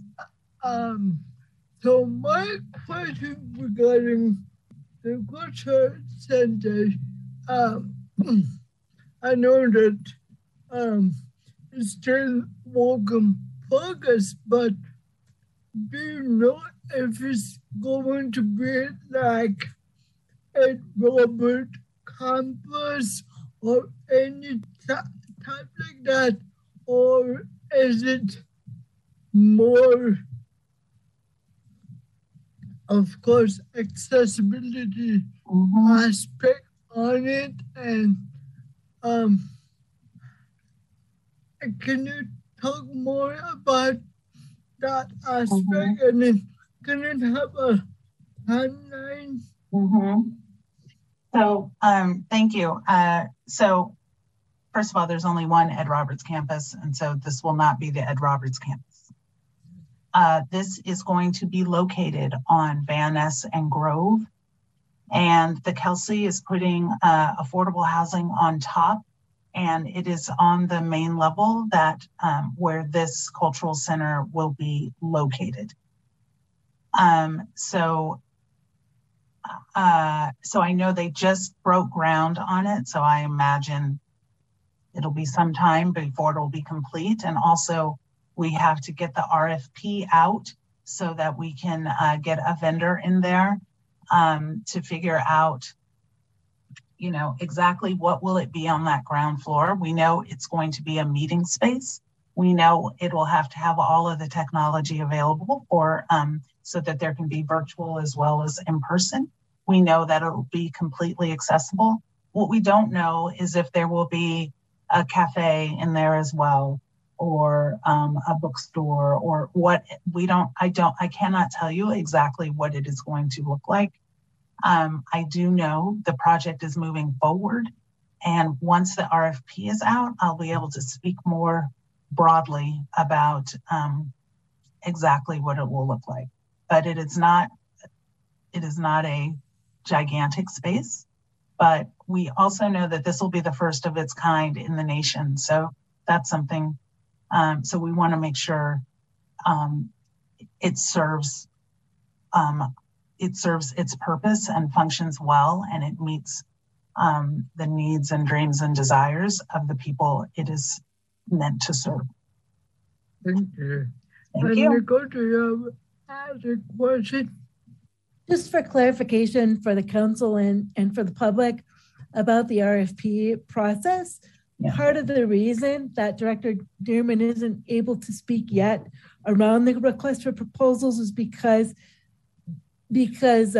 entities or individuals are going to be potentially applying to be the entity that runs the cultural center. Because that process hasn't begun yet, because it's in contracts, I wanted to be transparent that that's the reason that we can't be specific about dates yet. But as soon as the request for proposal is out and ready and has been approved by contracts for public dissemination, we'll be able to provide more information. Exactly. Thank you. Now, I'm going to open up to the public comments. Take this open to the comment to the public. Okay. As a reminder to the public, if you are using the Zoom webinar platform and would like to make public comment, you can press the raise hand icon to raise your hand. And you can also write your comment in the Q&A box to be read by the clerk. If you're calling in by phone, you can dial *9 to raise your hand and you'll be prompted when it's your turn to comment. And so for our first commenter, we have Anon. You've been permitted to unmute. Hi, yes. I'm a civil rights and disability activist, and I post YouTube's videos on YouTube under Disability and Activism in San Francisco.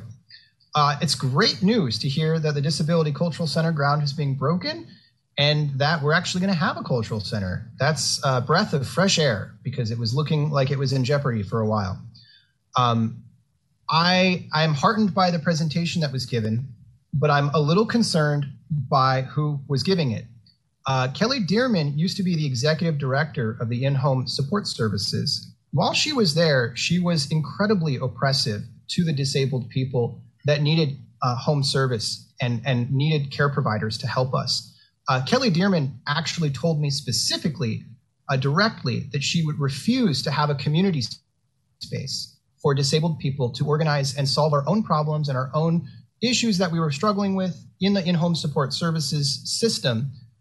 So that the idea to lower the burden on staff and to give more agency to disabled people. Kelly Dearman told me that this was not appropriate because the disabled people would not be able to be monitored. I repeat, Kelly Dearman said that we could not have a community space at the in-home support services center because we would not be able to be monitored. I don't know what she meant by that, but it concerned me. Additionally, Kelly Dearman also refused to let me meet with the Deputy Director, Eileen Norman, of the in-home support services department. And I don't know why she refused that. I actually had an appointment. She canceled it and outright blocked me from interacting with public officials. This really concerns me because the idea of a community space and a cultural center is exactly that, right? That disabled people can meet, share concerns, share ideas, have community, have culture, right? And if Kelly Dearman is still operating from that space of monitoring and censorship and trying to make sure that there's no criticism or any sort of analysis that doesn't fit in line with her worldview, then that could be incredibly oppressive and could actually sabotage this cultural center. So I'm hoping in the years that have passed that Kelly Dearman has had a change of heart and maybe views this a little bit differently. I ask and encourage that this new space have community space for disabled people to not just be limited to organizations representing their own worldview and their own services, but to actually have a space where disabled people can get to know each other, can socialize, and yes, maybe even have a criticism. Criticism is okay. And part of being a good public official is being able to accept criticism with grace. And I hope that you're all willing to do that. And I ask that these things be added to the Cultural Center. Thank you. Thank you for your comment. Are there any other public comment at this time? Yes. Our next public commenter, caller ending in 4284, you've been permitted to unmute.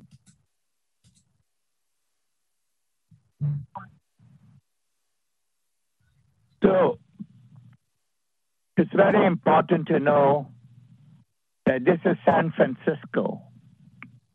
And here in San Francisco, the disability movement is very strong. So it hurt me to hear from the previous caller that as he was trying to do something positive for the challenged community or the disability community, he was prevented and hurdles were put in his way. Let me remind everybody that the federal government, and we did have a president, FDR, who put it in writing. So challenged people are backed by federal laws, ordinances that help them. So we do not want people saying one thing in the presentation, talking about needs assessment, but failing to have in their heart the right type of intention to help the challenged population. If your heart is not in the right place, I repeat, if your heart is not in the right place, you cannot take anybody to a better place. Now, my name is Francisco da Costa. I often go to City Hall to fight for those who need help. And I'm challenged. And I do what I can. So I'm happy that we have a Disability Cultural Center through the Dignity Fund. Whatever is happening within the Dignity Fund is taking a long time. We need more transparency and accountability. And in the previous agenda, we spoke about communication. Another needs assessment was done. So now we have 2 needs assessments. It's time for action. And the way you get action is by outreach, getting the disabled community together so that they can voice their opinion. They can tell you what they do need and what they do not need. Also, we know we cannot address all the issues, but it is a fact that many of the challenged people in San Francisco are treated with disdain. Many have no place to live. Thank you very much. Thank you for your comment. Are there any other public comment at this time? There are no other public commenters at this time. Thank you. Kelly, again, thank you for coming. It's good to see you.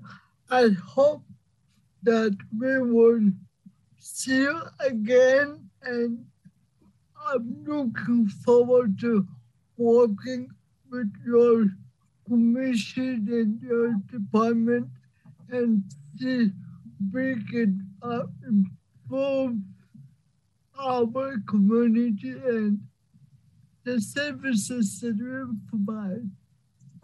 Thank you so much. I really look forward to working with you all, and I will definitely keep you informed on what is happening specifically around the Disability Cultural Center, and we'll figure out how soon we can get a joint meeting of your commission and the DOS Commission. Thank you so much. Take care, everybody. Bye. Have a good weekend. You too. With that, we are going to item number 7, information item report from the Mayor's Disability Council. Recording stopped.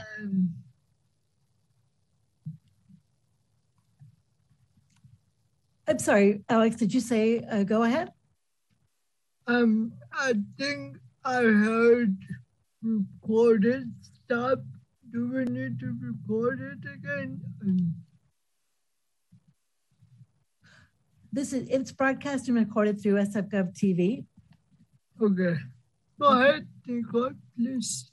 Okay, so hi everyone. So today I'm going to focus primarily on legislation and that is current and pending, and some recommendations for what the Mayor's Disability Council may want to consider at future meetings. For members of the public who are wishing to engage with aspects of this report, please contact MOD by phone at 415-554-6789 or MOD via our email address, our general email address, which is mod@sfgov.org. Also, you may join our distribution list or find this report following the meeting at our webpage, which is sfgov.org/MOD. So the legislative items that I want to focus on today, there are several. One is JFK Drive, which, as you know, we heard about in the last meeting. I wanted to announce the referral number for you and for members of the public who want to follow along with the proceeding. That referral number for JFK Drive, Park Code, Golden Gate Park Access and Safety Program, Slow Streets Closures is 220261. That referral number is going to track the proceeding if you would choose to follow it. The proceeding is currently in referral status. It's been referred under the Board of Supervisors 30-day rule to the Land Use and Transportation Committee. As you know from the last meeting, this legislation forwards the recommendations of SFMTA and Recreation and Parks to the Board of Supervisors for our consideration. Last Thursday, the staff report was accepted unanimously by the SFMTA board with recommendation to revisit taxi provisions and paratransit access. And the Recreation and Parks Commission also forwarded with a positive recommendation by a majority vote, although it was not unanimous. The Mayor's Office on Disability continues to advise SFMTA, Recreation and Parks, and the Mayor's Office on the architectural and programmatic accessibility improvements. And we continue to urge all involved to provide solutions that exceed requirements and advance disability equity. And in addition, MOD continues to elevate the individual concerns from the disability community, from members who are both opposed to the continued closure to private vehicles and members of the disability community who support the closure. As the council knows, your resolution that you drafted is a conditional one, conditional upon additional accessibility improvements. So I really strongly urge you to help and advance and keep monitoring the resolution. And when you do have offers to consult and share your opinion and the opinions of the disability community, that you continue to do so. Thank you so much for that. I really appreciate your help. It's critically important. Supervisor Chan has also requested a consult, as you know, with both the Mayor's Office on Disability and the Council, as was mentioned in the co-chair report earlier in this meeting. The next legislative referral item that I want to address once more is the shared spaces referral number, which is 211301, limits on fines for shared spaces violations. It is at the Board of Supervisors for final consideration, and it will maintain the ability to issue fines for access violations, and it is expected to pass with full adoption. I do want to encourage the council to consider hearing an enforcement update at an upcoming public meeting, however, so that I know the community, the disability community is concerned about the ability for the city to enforce the shared spaces program, access violations. So I would encourage you to keep that on your agenda. The next thing I wanted to mention is moving to some COVID resources. And there's one that's on a deadline. So I want to mention that. And then finally, I'm going to move to some recommendations for future topics. So I just wanted to remind folks that the state COVID rent help and eviction program, the eviction protection program, information is available at sf.gov/rent help, one word. The deadline to apply for eviction protection is March 31st. We have mentioned this in previous reports, but it is timely that I mentioned it again. So March 31st, if you're interested in looking at state COVID rent help and eviction protection information for yourself, again, that is posted at sf.gov/rent help. Also, there is information available regarding the availability of the COVID-19 vaccine, and including the home vaccination program that is posted online and available by calling the COVID Resource Center. The COVID Resource Center number, once again, is 628-652-2700. And the home program vaccination program is at sf.gov/get vaccinated, your home or work event. This will be, the link will be posted as part of the report, but you can also go to Get Vaccinated SF, and then there are links that provide more information. Or again, you can call 628-652-2700. Now, finally, I'm going to move to some items that you may want to consider for future agenda items, along with a few other updates. I mentioned in detail the proceeding around JFK Drive. I did want to elevate, however, for the council that there is concern also that we have heard through MOD around the Great Highway and continuation of slow streets in general. And so the council may want to consider this as a broader item for a future meeting. I've already mentioned shared spaces enforcement. We heard that in public comments also today. Hybrid meeting hybrid public meeting participation has now begun. And you may recall last fall, the Community Alliance of Disability Advocates, or CADA, sent a letter to the mayor's office and the city administrator and around maintaining access for public meetings. And now that they have launched, it would be good timing to consider hearing about how it's going, so that we're making sure that we're ensuring disability access and appropriate civic participation for all. Next, I want to recommend that the council think about our citywide web accessibility policy, which is currently just beginning a dissemination phase, so they can learn about the electronic policy and how to track the effort, especially pertaining to accessibility remediation plans, training, and citywide compliance.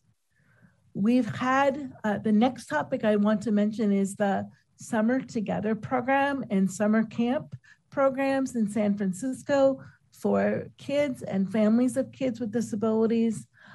We have had a productive year in that regard, in really being able to advance in partnership with the Department of Children, Youth, and Families, the San Francisco School District, and some of our colleagues in Recreation and Parks, a training program that helps summer camp providers understand how to provide access for kids with disabilities so that they can participate in summer camp.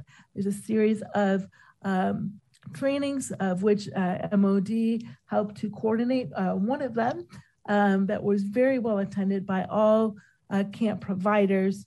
And we're hoping that this education and awareness, although it needs to continue, will make for a better summer camp experience for our families this year. The council may want to consider hearing about this as well. Finally, I just want to mention a few more things to keep an eye on and to consider. The council previously was involved in the waste reduction or the plastic straws ordinance. You might want to track that one. Efforts continue to be underway around outreach regarding compliance of the Accessible Business Entrance Program, which is also legislation.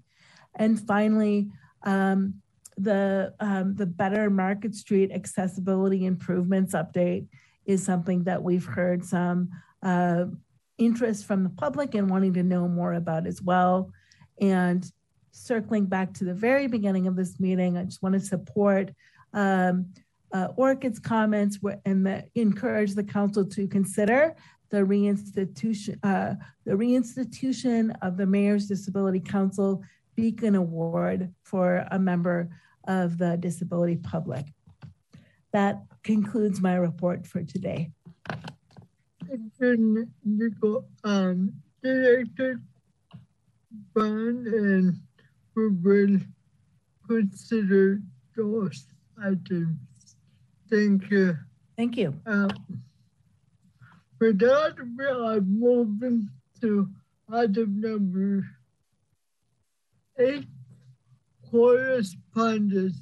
And any correspondence to Mayors and Disability Council at this time?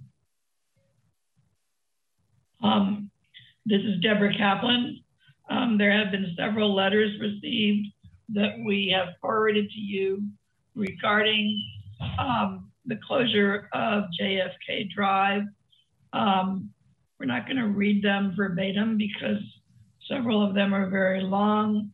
They are consistent with many of the comments that you heard from members of the disability community at the last meeting and to some extent at this meeting. And they are all expressing concerns with the proposal for the permanent closure of JFK Drive, mostly focusing on parking issues and inadequacy of some of the measures that have been taken or discussed.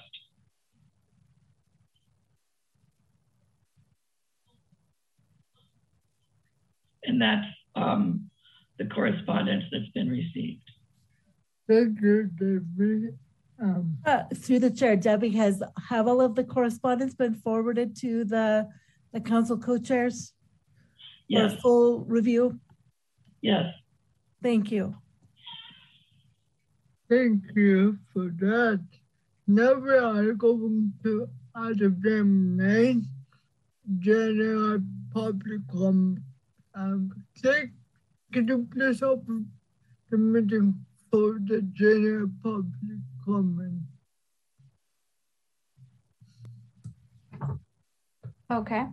At this time, members of the public may address the council on items of interest to the public that are within the subject matter jurisdiction of the council that are not on this meeting agenda.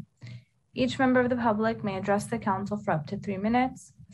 And as mentioned before, the Brown Act forbids the council from taking action or discussing any items not appearing on the posted agenda, including those items raised at public comment. And to make public comment within the Zoom webinar platform, you can click on the raise hand button to raise your hand. You can also raise your hand on the phone by dialing *9. And if you want to write your comment, you could type it into the Q&A box and ask that it will be read by the clerk. I do see that we have one member of the public right now who would like to make public comment. So Alita, you've been permitted to unmute. Thank you very much. My name is Alita Fisher. I am the advocacy chair for the San Francisco Unified School District's Community Advisory Committee for Special Education. And I would just like to commend the work of the Mayor's Office of Disability, Rec and Park, San Francisco Unified School District to help actually raise the issues of families of children with disabilities and the struggles in finding summer programming. I really cannot thank you enough for all the work that's being done to ensure that we have inclusive camps. There's nothing more demoralizing than to sign your child up for a camp along with their non-disabled peers, only to get that call midway through day one asking you to come pick them up because we're sorry, we just can't support your kid here. And it's devastating for our children. So thank you for all the work that you are doing. And obviously it continues. We've got plenty of private camps who still do this. So we're excited that the commitment of Rec and Park is there to make all camps inclusive. And also there are many of our students who qualify for extended school year, which is 5 to 6 weeks over the summer. And that only runs until 1 p.m. So there are many families who still struggle with providing options for their students after extended school year. Programming ends at noon or 1. And it'd be lovely if there were some camps where we could, our kids could show up at 12:30, 1:30, whatever, and still be included along with their peers. Thank you. Thank you for your comment. We have another public comment. We do. One moment while I unmute them.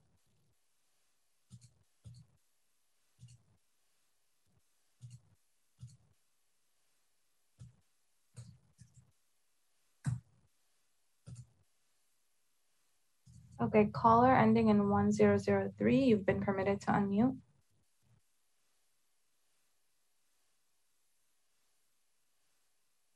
Hello, this is Will Railing again for Accessible San Francisco. And I just would like very briefly to comment on Director Bone's presentation on potential future agenda items. I'm very impressed with the list. It really underscores how much is going on at any given time in the city and county that affects accessibility and people with disabilities in general.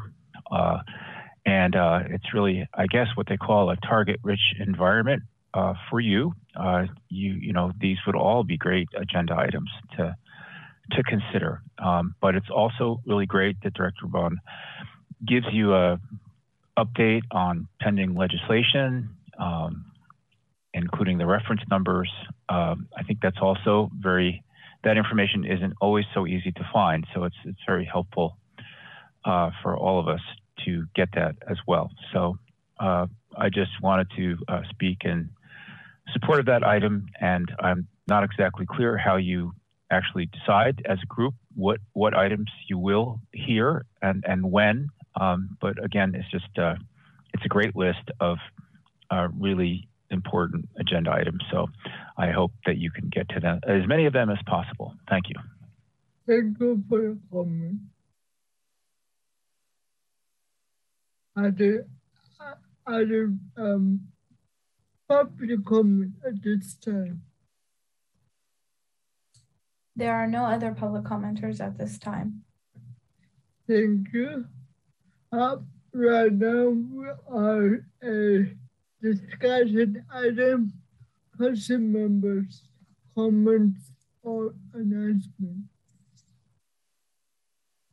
Fellow council members, do you have announcements or comments?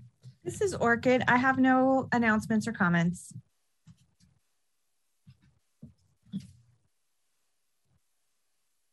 Just wanted to let the public know that we tend to have a planning meeting after this public meeting held to discuss a virtual public meeting items. Just want to let the public know how we decide which item would be to the next public meeting. With that, I want to ask the last comment before I adjourn the meeting.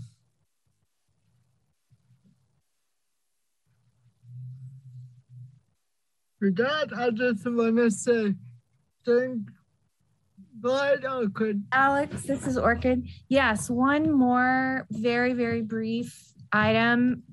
Just generally, I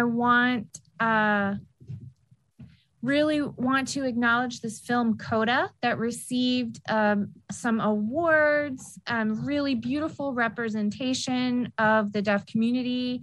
So very thrilled that has happened. And we hope that this win will help Hollywood see that the disability community can be well represented in media. And interpreters asking for clarification. We hope that they'll win an additional award this month. So cross your fingers. The movie is called Coda and is about a deaf family. So wish you all a wonderful week and weekend. I am planning to watch it this weekend or the next for that movie. Before we adjourn, I just want to say give a big, huge thanks to the MOD staff, especially the tech for speaking a lot. My coach, my fellow council members, the interpreters, and SF Gov TV. I hope I'm not missing anyone else, but with that, I call it adjournment, and then before that, the next meeting would be on April 15 at 1 to 4 p.m. So now we can finally adjourn the meeting.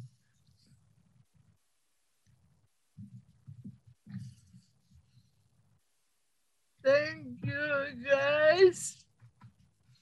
Bye.